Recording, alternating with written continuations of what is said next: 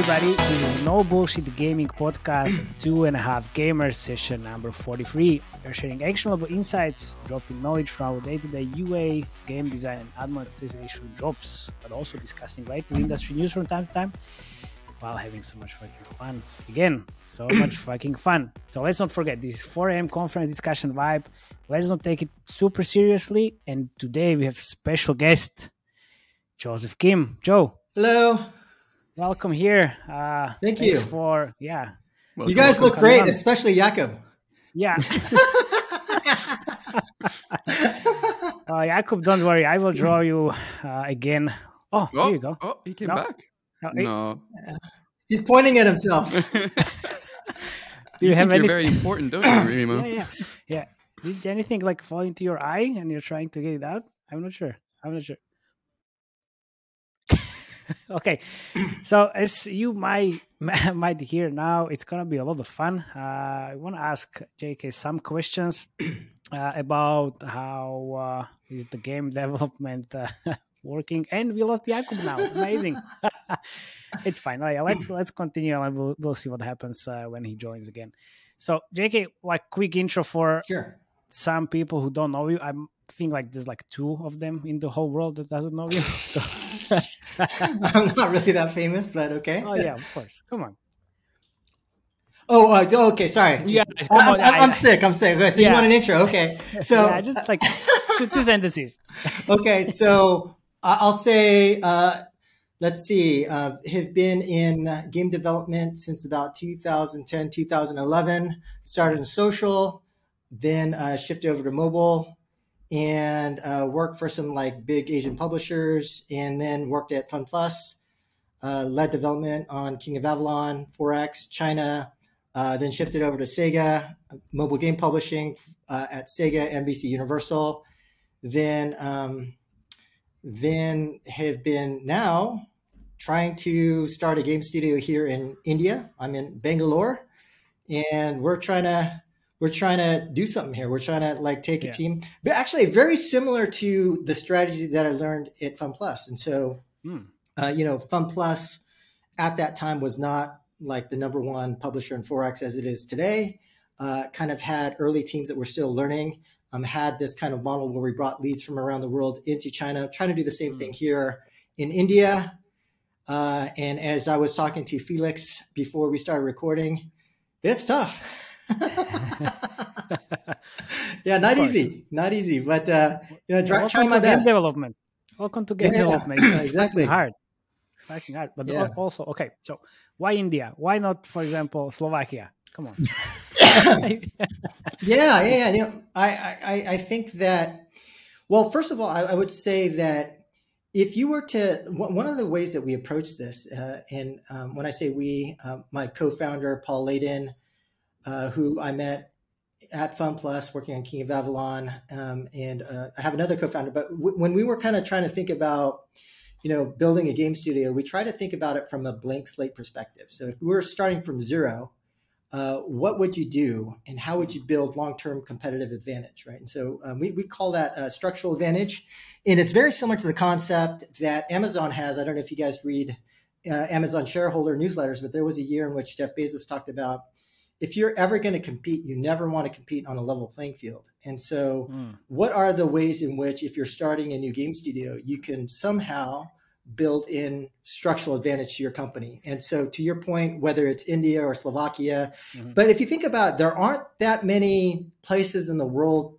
to build, right? So if you think about, there are certain geographies with specific regional advantages, like, I would say Eastern Europe, Russia, you've got some hardcore tech guys out there. A lot of love for hardcore, military shooter type of games. Latin America has really great artists, for example. And so there's like, there's also certainly cost structure advantage.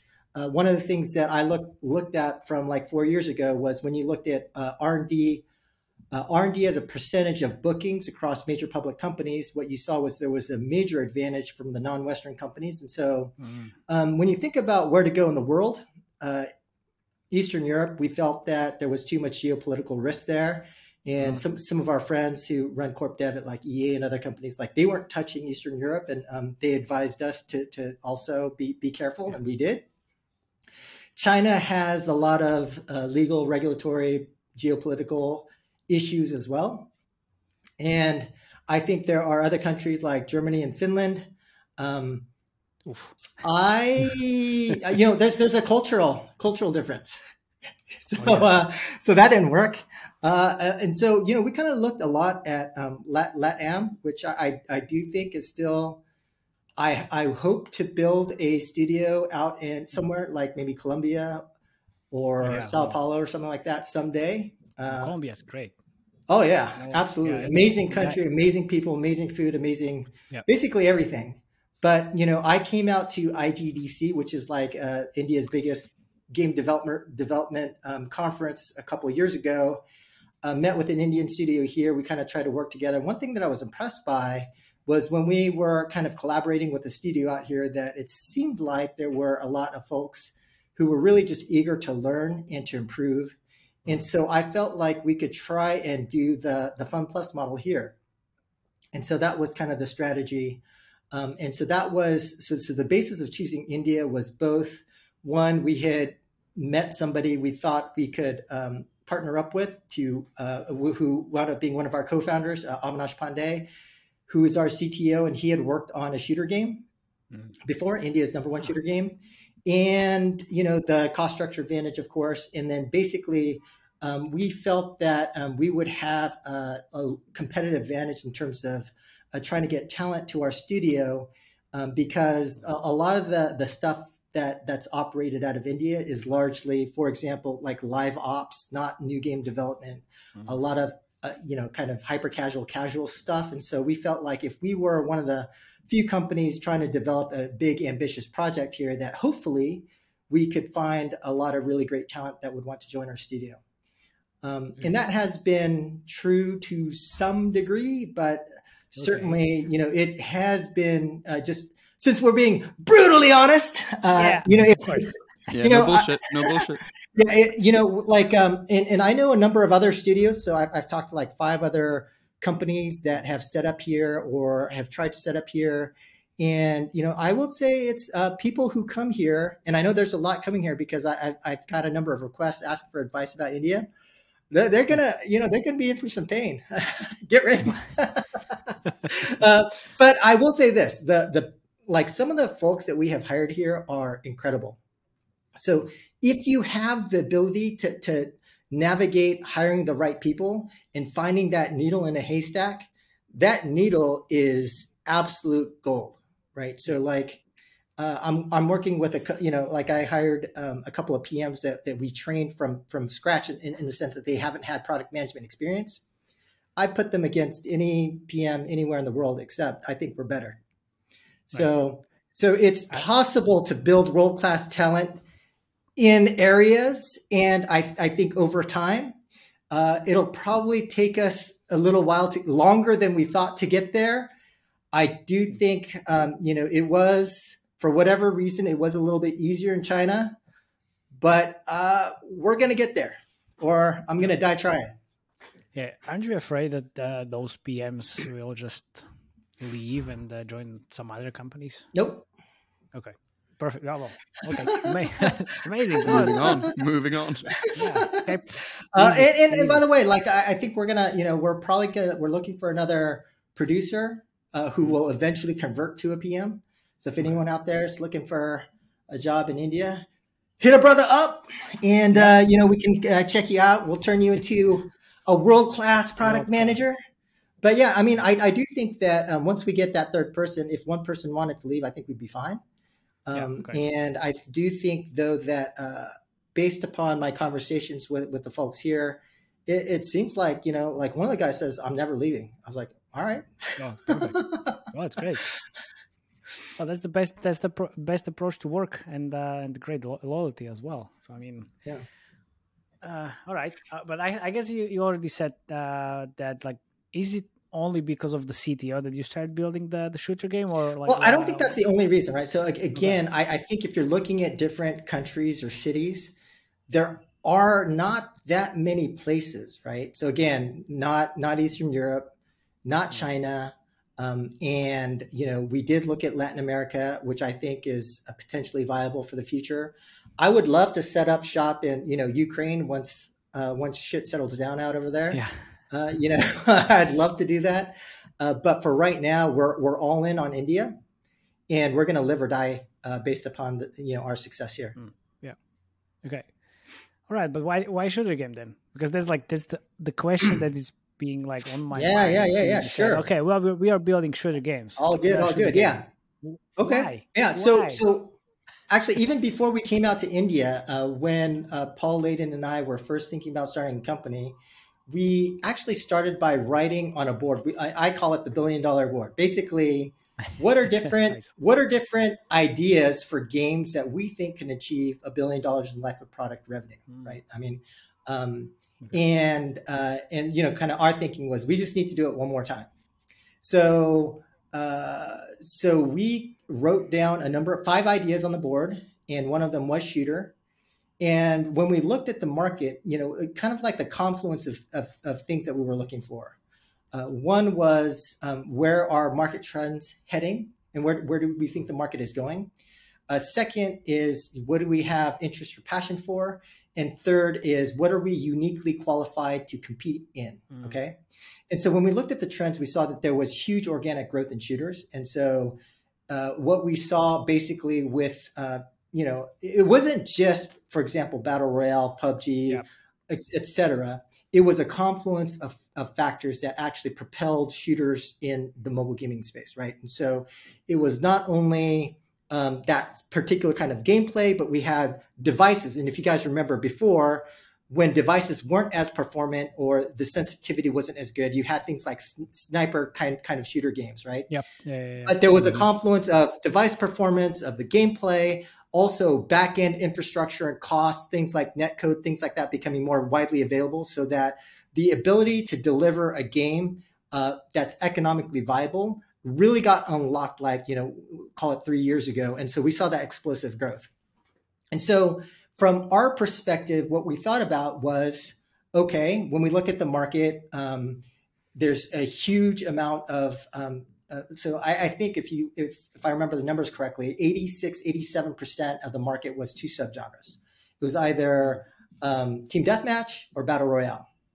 And if you think about basically the way that games generally tend to progress or evolve, and just look at the history of any game, is that oftentimes you'll see something that I call subgenre expansion, right? And basically, for example, look at Match 3. So you started off with a linear saga map, and then from there you had meta-based games like Playrix's Homescapes, Gardenscapes.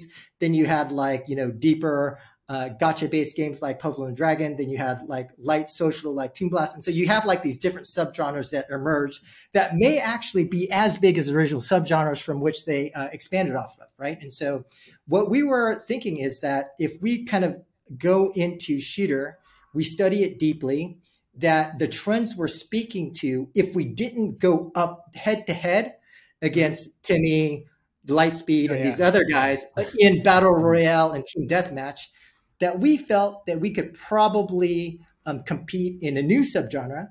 And again, if we were early into the subgenre, made the right bet, that we could potentially win, and we would be faster to move into that subgenre and potentially serve specific players looking for a new gameplay shooter experience.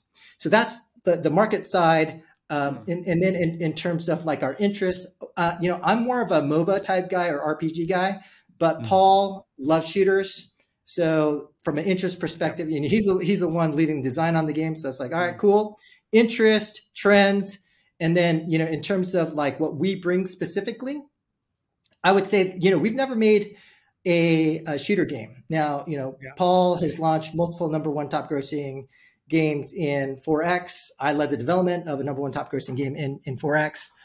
But what we felt was, even though we didn't have shooter experience, that there were certain characteristics from 4X that we could bring into shooter to create that unique kind of experience that would be differentiated from team deathmatch and from battle royale. And so that's kind of what we're doing now is we're creating a game. And I know and basically we're making an extraction shooter plus some crazy shit. But what we felt shit is always good.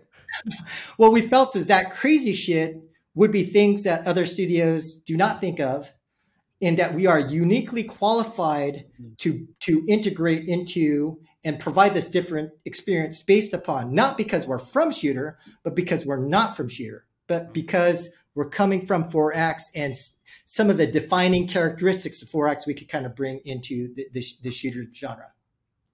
Any crazy shit you can mention? Sure. I mean, I could kind of articulate at from a high level. One right? example. Okay. Well, let me put it to you this way. So what are the top? There's this kind of, for me, 3 defining characteristics of very successful 4X games. So one is deep emotion, right? And so if you understand how to design mechanics with high emotion, you're very successful in 4X. And so in a 4X game, there are players where it's really driven off of emotion and really kind of revenge mechanics, right? Because in a 4X, you could, let's say you invested $1,000, $2,000 into building up your kingdom and all your stuff. And then you get essentially what's called being zeroed, where you lose everything. You may spend $2,000 trying to get revenge. Okay. So not that we're going for revenge mechanics, but this notion of designing for emotion, designing for a specific kind of emotional experience that we're trying to bring players is something that we've kind of perfected in the 4X space. And we felt has not been done in the way we felt it could be done in shooter games. Now, Battle Royale, for example, is a game that provides something that I call high climax. Okay. And that's because in the end, if you get number one, I remember a few years ago, I went to my son's friend's birthday party, and there was a kid, like a 10-year-old kid, who was playing Fortnite, and he got number 2. And when he got killed, he got so mad. It's not even his house. He threw the controller across the room and almost broke the TV. And I was like, oh shit, but that kind of emotional experience, right? Yeah. So 3 defining characteristics: emotion, designing for emotion. Second, monetization, right? And so in a 4X game, we are, I would consider us one of the best in terms of how do you drain economies, right? How do you design games to take shit away rather than, for example, when you look at the top shooter monetization models in the market today, basically designed around cosmetics, battle pass, right? And there are a lot of problems that I would even say a lot of top designers don't really understand the kind of problems you get from just going for cosmetics in a battle pass. But it's hard, unless you're at pretty big scale, to continue to monetize against cosmetics. So we are better at draining economies, consumables-based monetization models. And we felt that, especially if we were to move to a different kind of gameplay model, more of a stakes-based extraction shooter type of model, that we would be able to enable a monetization model that works for a shooter game that would not be considered, we may still be considered pay to win, but we're it might be considered fair to play or more fair to play than average. And so emotion, monetization, and social, right? And so when you look at a lot of games and a lot of mobile game developers and designers, their idea of social is, hey, we've got chat, we've got, a guild. We're a really social game. It's in 4X, you've got players on a real-time map moving around. It's okay, you got a wonder, you've got people trying to teleport into a corner, you've got enemy alliances, you have different roles, you have a lot of coordination, communication that occurs in a 4X game. And that level of social, we're going to take social up to 11. You know what I'm saying? Some of the crazy shit, because I got to tell you guys, Paul's a fucking genius. And we also, I'm not sure if we can announce it yet, but we also have another really great guy. I don't know if he wants me to announce this or not, but first time anyone's hearing about it, from MZ and Machine Zone, who has basically joined us, but I think we're going to keep it on the down low for now. But like some of the shit these guys are designing is crazy. Now, whether we'll be able to execute it or not, that's part of why, as I was telling you, Felix, this shit is hard, right? Like, I was on a call with my wife this last week, and she's like, "Man, why is your face all fucked up?" It's just like, dude, the amount of stress, guys, it's a little crazy, but it's good and it's bad. There's a part of the job. Yeah. Yeah. By the way, if you're talking about the monetization and especially the who's this ghost? Is that you? Yeah, the draining ability of Forex economy. I mean, like for me, it's usually the destruction of property, and like that's how I see it. That this is like the edge that Forex has over other games there. So you also already considering something in that manner that you will be using destruction of property? No, well, I would say I think the most classical examples are destruction of troops, right? Clash of Clans, Game of War, things like that. Yeah. Property, not so much, but I do think that we do have, so we do persist a lot more than a typical shooter game, right? And so a part of what we're doing is we're taking gameplay experience, but we're also innovating a lot on the meta, on the system side. And so we've got there we go, system and vectors. Fuck my life. Yeah, multiple. Hey, if anyone talks about progression vectors, they got it from me. Okay, so we are persisting multiple vectors of progression in our systems. Amazing. And we got, again, this is one of these issues where the standard orthodoxy thinking is, okay, guys, you should only innovate your 10 to 15%, and then the rest is the same. And we just kind of threw that out the fucking window, and we're like, hey, let's go fucking crazy. Now we're probably gonna have to scale back, right? But like, I but we're doing our best to try and figure out what's cool, and it's hard, as you guys probably know, and we'll see what happens. But I guess for us, we're taking our shot, right? We're going for the home run, and we'll see what happens. So another question from me on monetization side, just, the $1 million question from my side, from Admon. Are you going to put in-game ads in this game? I don't think so. I mean, we might, but it's not. Yeah. So like every study I did back in the day, and it's been a while, is that Admon cannibalizes IAP. Now, I don't know if like you can do, like, I remember there was some controversy around the ability to do various types of segmentation so that you can only truly target like non-payers with ads, but every other study I saw, ads or like yeah.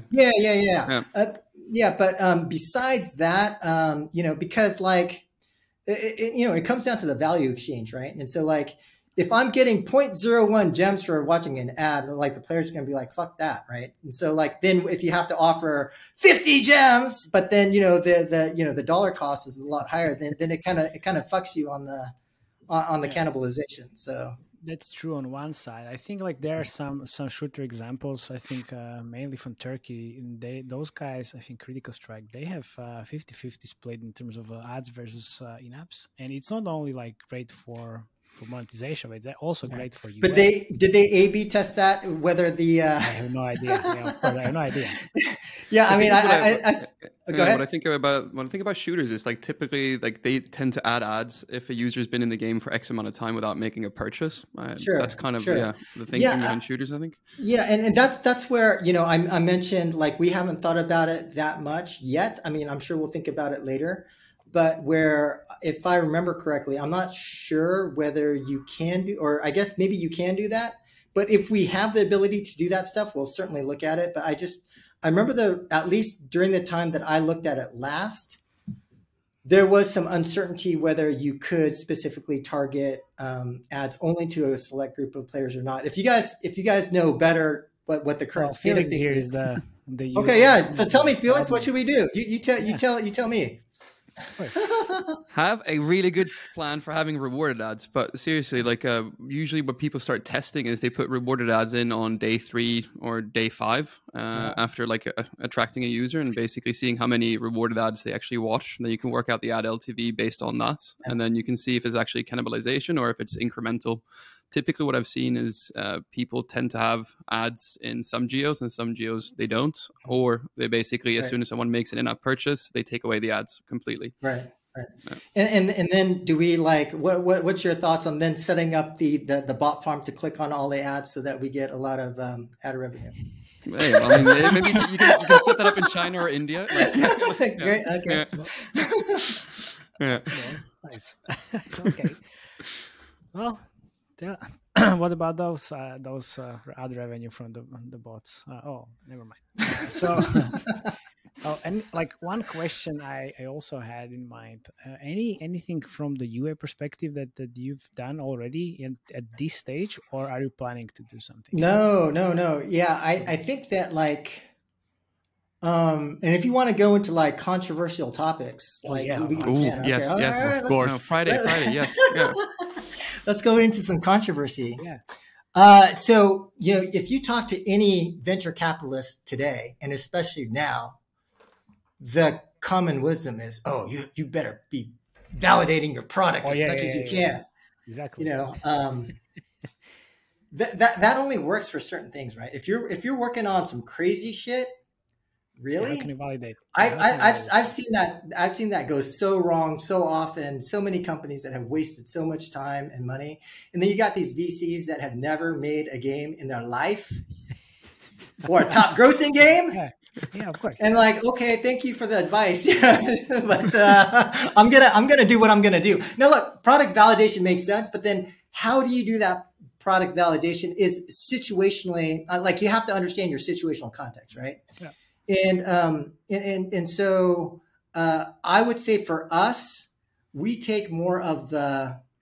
Oh, by the way, so do you guys understand like the primary models of? Well, this is just my own theory, right? Okay, so I'll explain my theory of product validation. And I'm not sure if this is a widely held model or not, but it's a model that I believe in and I kind of came up with. So I believe that there's three primary models when it comes to product validation, okay? And there's one which is kind of like, it's almost like a pyramid strategy. You're either at the top or the bottom. And when you're at the top, you're kind of like Blizzard or say Respawn, where you believe you are the influencer, you are the tastemaker, you are the design god, and what you make for yourself is good for everybody. So if you like it, everybody's going to like it, right? And you are the tastemaker, influencer, leader. And at the bottom of the pyramid, I would call that the kind of more the bottoms up player-driven approach, right? Riot, player first. Let's get all the feedback from our players. And so in that case, maybe we would have been doing more UA. And so you've got like the top of the pyramid or the bottom of the pyramid model. And then the third approach, which is, and so we're more of like the first and the third. And the third is more like you look for market trends and kind of like product market fit in specific areas but then you try to map that to what you're doing. So you look at trends, you look at, for example, we look at Tarkov or we look at extraction shooters and we think, okay, well, if we were to try and map that to mobile, how would we do that? What would be the correct translation of that, right? And so we're a little bit of the first and the third, but you can't run ads on that or it's harder, right? And I think the mistake that a lot of companies have done is to rely on players' opinions for something that's not made yet or that's not well described. And so if you can't give an audience something that they really understand or that's new, then you wind up with a lot of weird shit that happens, right? And so I've seen these like Frankenstein games, like some crazy shit because it's like, oh, we gotta, and I'm gonna tell you guys, right? This is brutally honest. So you want me to be as unhinged as possible? It's you got some guys who are basically just who are basically cowards, right? Execs at companies who are too cowardly to make a call, and they don't want to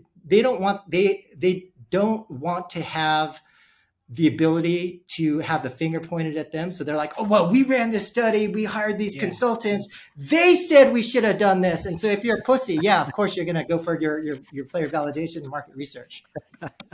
Right. That's what I always say. Like, hey, so if you're afraid of testing like iOS campaigns, blame that on me. I'm the consultant. You can blame me. That's it.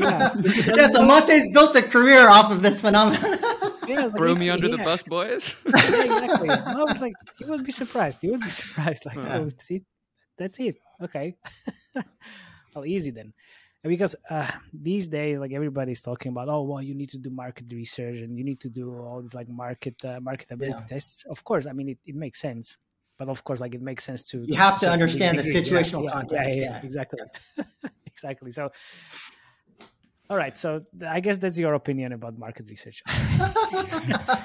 But I'm just trying to explain why we're not doing any UA, right? Because we're in kind of early mid development. So no, of course. But then the question is, if you were in a different situation and like okay, so you're most probably gonna build some less crazy, would you do it? Or you would just Yeah. So like I think this is the who is it? Was it Toon Blast? I forgot the game, but they basically they designed their game by looking at an existing successful game, just going through all the ratings and reviews and reading all the comments and trying to fix those, and then just testing a lot.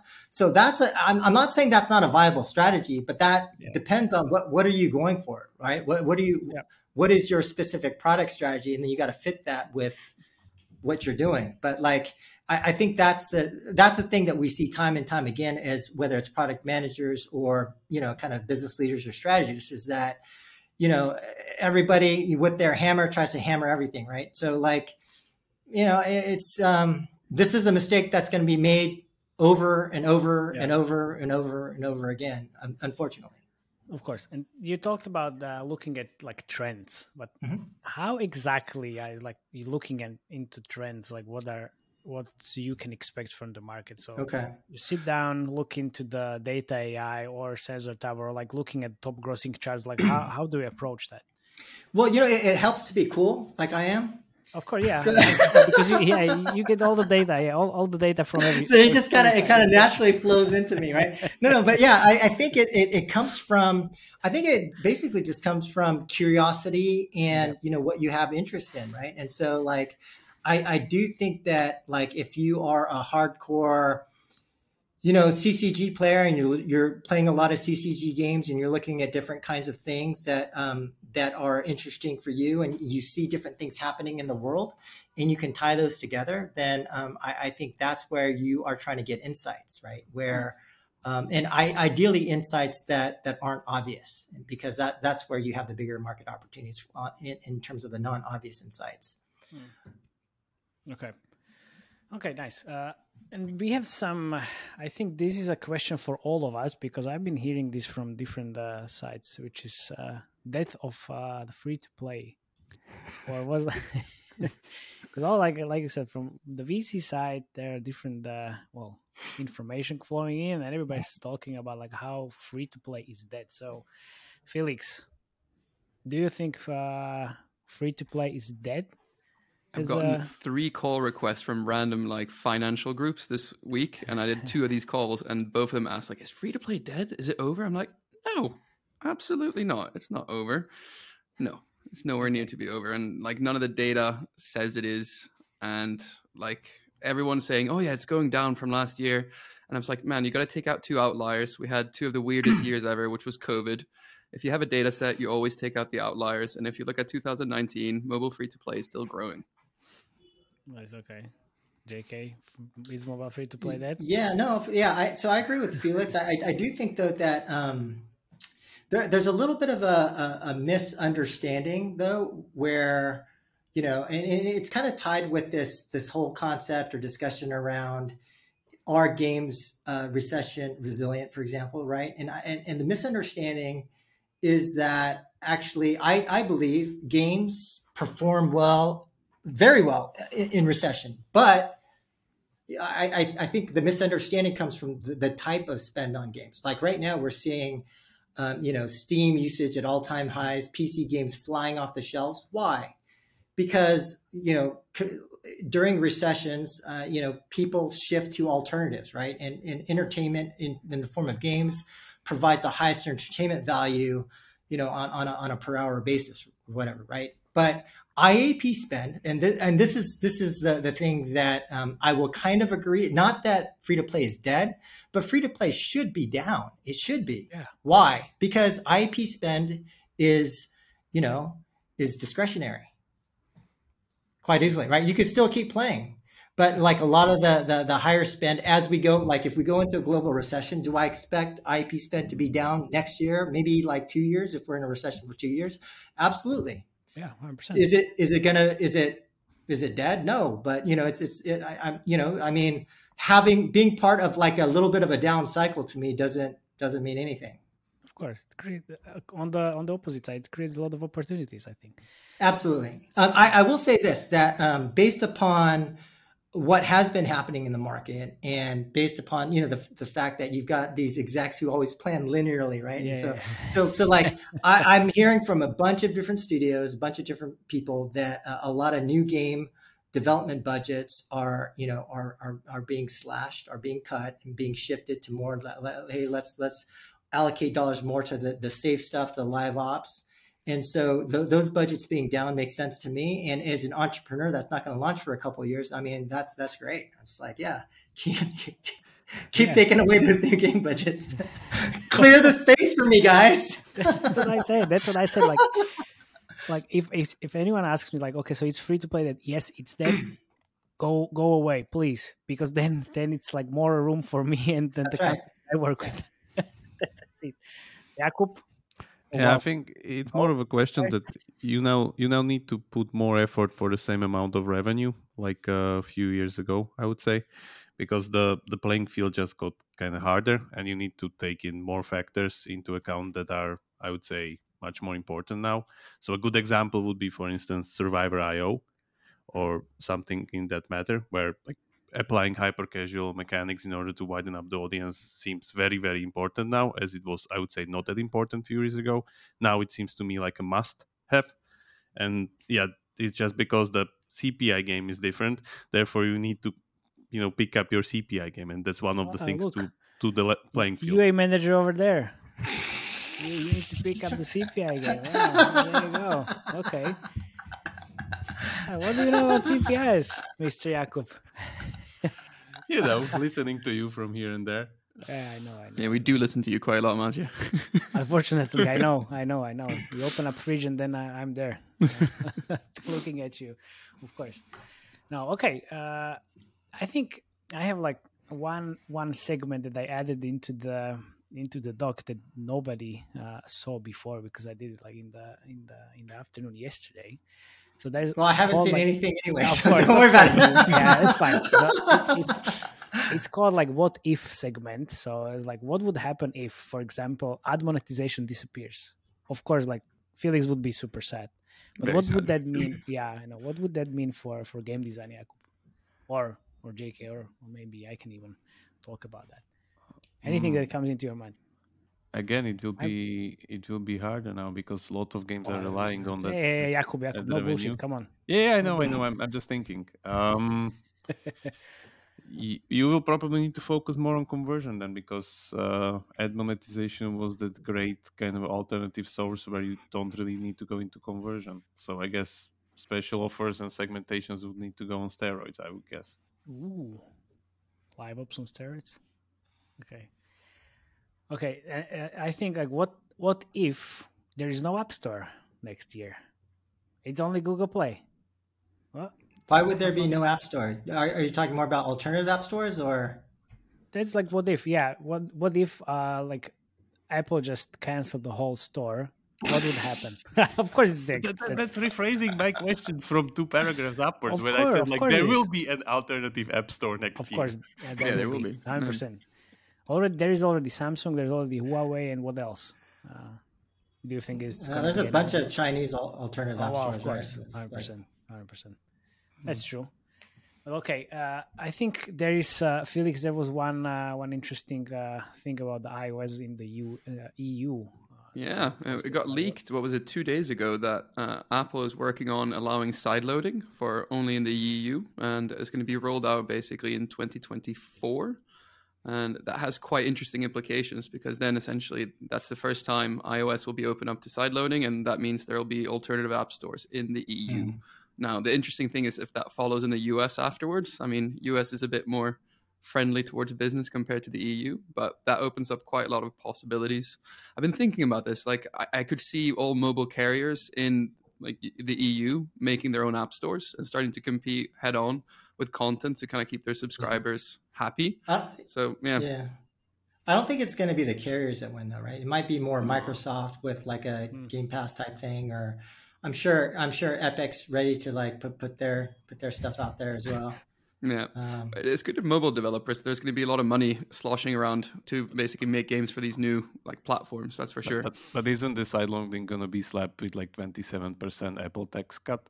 That wasn't leaked. No one knows. But knowing Apple, it wouldn't surprise me. Like, because if you're sideloading, you won't be on their payment rails. But they might charge a QA fee, right? Something like that. I think like this walled garden approach will take more than this in order to break.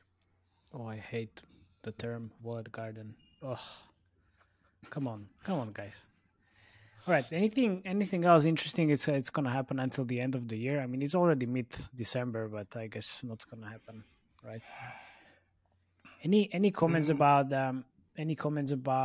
like shift in terms of the current business models, more skewed towards the Netflix games, focused on retention without IIPs, or like Xbox Game Pass subscriptions?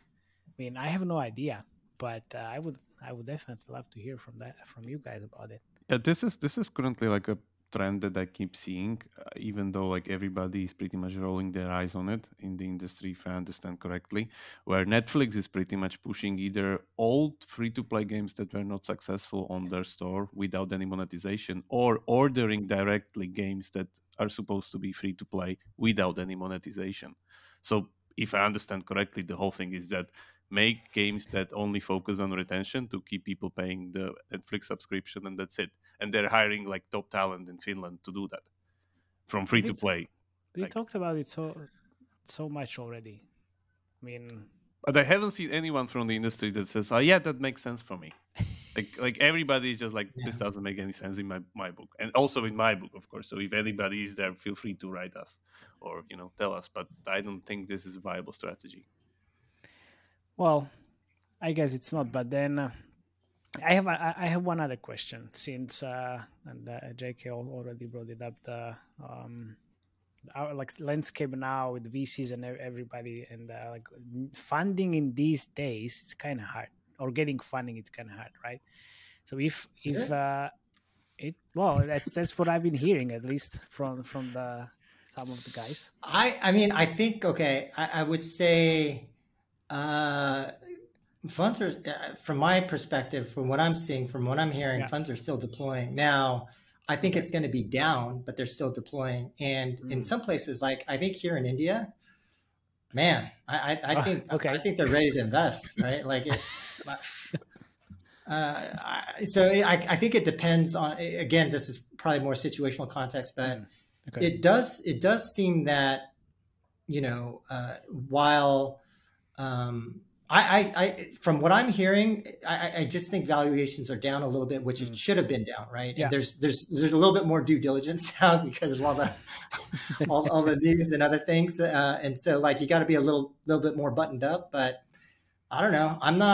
I think there's a lot of great teams out there that seem to be able to get funding for pretty good valuations, and still I think and here in India maybe very high valuations. So I think it's still like if you're out there and you're scared of trying to get funding in this environment, was it better 6 months ago? Hell yeah. You waited too long, but but you can still do it as far as I know. I mean, I'm not saying anyone who should have gotten funded not get funded. Okay. So of course, I mean it's definitely harder. That's The that's Web3 buzzword stopped working these days. Yeah, if you put Web3 in your pitch deck, then it You can't not just slap a working. blockchain on a game anymore and get a bunch of funding. Yeah. Is there going to be a new buzzword? It's going to be slapped into the pitch decks?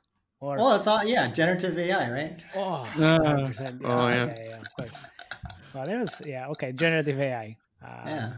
Everybody is talking about how the game teams are fucked now because like the new ChatGPT.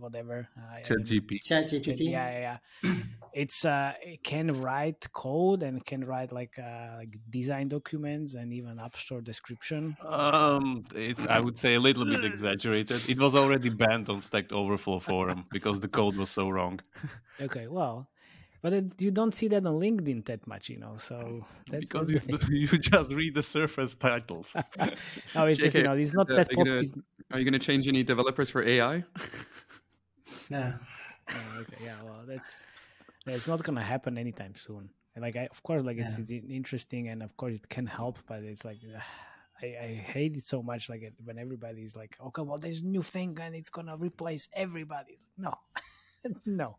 Yeah, I mean, I do think like maybe not like the generative AI. I do think there are smaller niche applications for generative AI, but I do think that large language models and other forms of AI, like we're doing stuff with that right now, which I think could be pretty exciting. We'll see. But yeah, one of our features is largely a couple of our features, one shorter term, one longer term, will have a core basis in terms of being enabled by a lot of the recent tech. So it's not replacing anything, but it's certainly gonna enable some cool shit. So 100%. Although I use Midjourney for my newsletter and it's working super well. I spend a lot of time, like every day almost, like trying to find out what's the best prompt to use. It's fun. It's a lot of fun. But that's it, I guess. Okay, so let's end this with one last question, which is this. So since you've interviewed like millions of people, JK, on the Game Makers YouTube channel, what would you say is the best advice you've heard how to approach like building free-to-play mobile games, or anything you think can help like entrepreneurs starting their own companies? I don't know. No bullshit. Don't forget. Yeah, I don't. I can't think of any advice during a podcast, but I haven't had that many interviews focused around building a game or a startup. But I would say my own advice would be, if you're starting a company, make sure your co-founder relationships are really good, right? It really is. I mean, shit goes sideways. That's the Are you really going to be able to stick with your co-founders? I got lucky. Like the two guys I'm working with are really good dudes. Love those guys. But like, I have seen a lot of unhealthy, and like, dude, it's stressful enough. Like, look how fucked up my face is right now, right? Like, it's stressful enough with the normal shit, and then if you got co-founder bullshit also on the top of everything, then it's just it's gonna be really, really hard to work out. So not saying that you can't have relationships in which are where you have a lot of conflict that can't work. I'm not saying it's not going to work, but I'm just going to say, life is short. And so if you can find a group of co-founders that you really want to, be in trench warfare with, then that really helps a lot. Nice. Great. Someone you can see on camera, basically. Yeah, exactly. Someone you can actually see his face. Actually, we just wanted to surprise you. Remo is actually AI generated. That's not Remo. It's AI journey right there. And we pre-recorded the questions and everything from his end. Oh man! I'm gonna use Midjourney to actually draw you for the podcast. Genius! Yes. Oh man, amazing, perfect. And with that, thank you very much for listening. Please continue subscribing. We hit on YouTube 666 subscribers. Obviously, the overall number is close to 1.5K, which is amazing. Thank you very much for the support. And please share the podcast with your industry friends, colleagues, dogs, and cats. That's special. Thank you, JK, for coming. All good. Thanks. Thank you. See you later. Bye.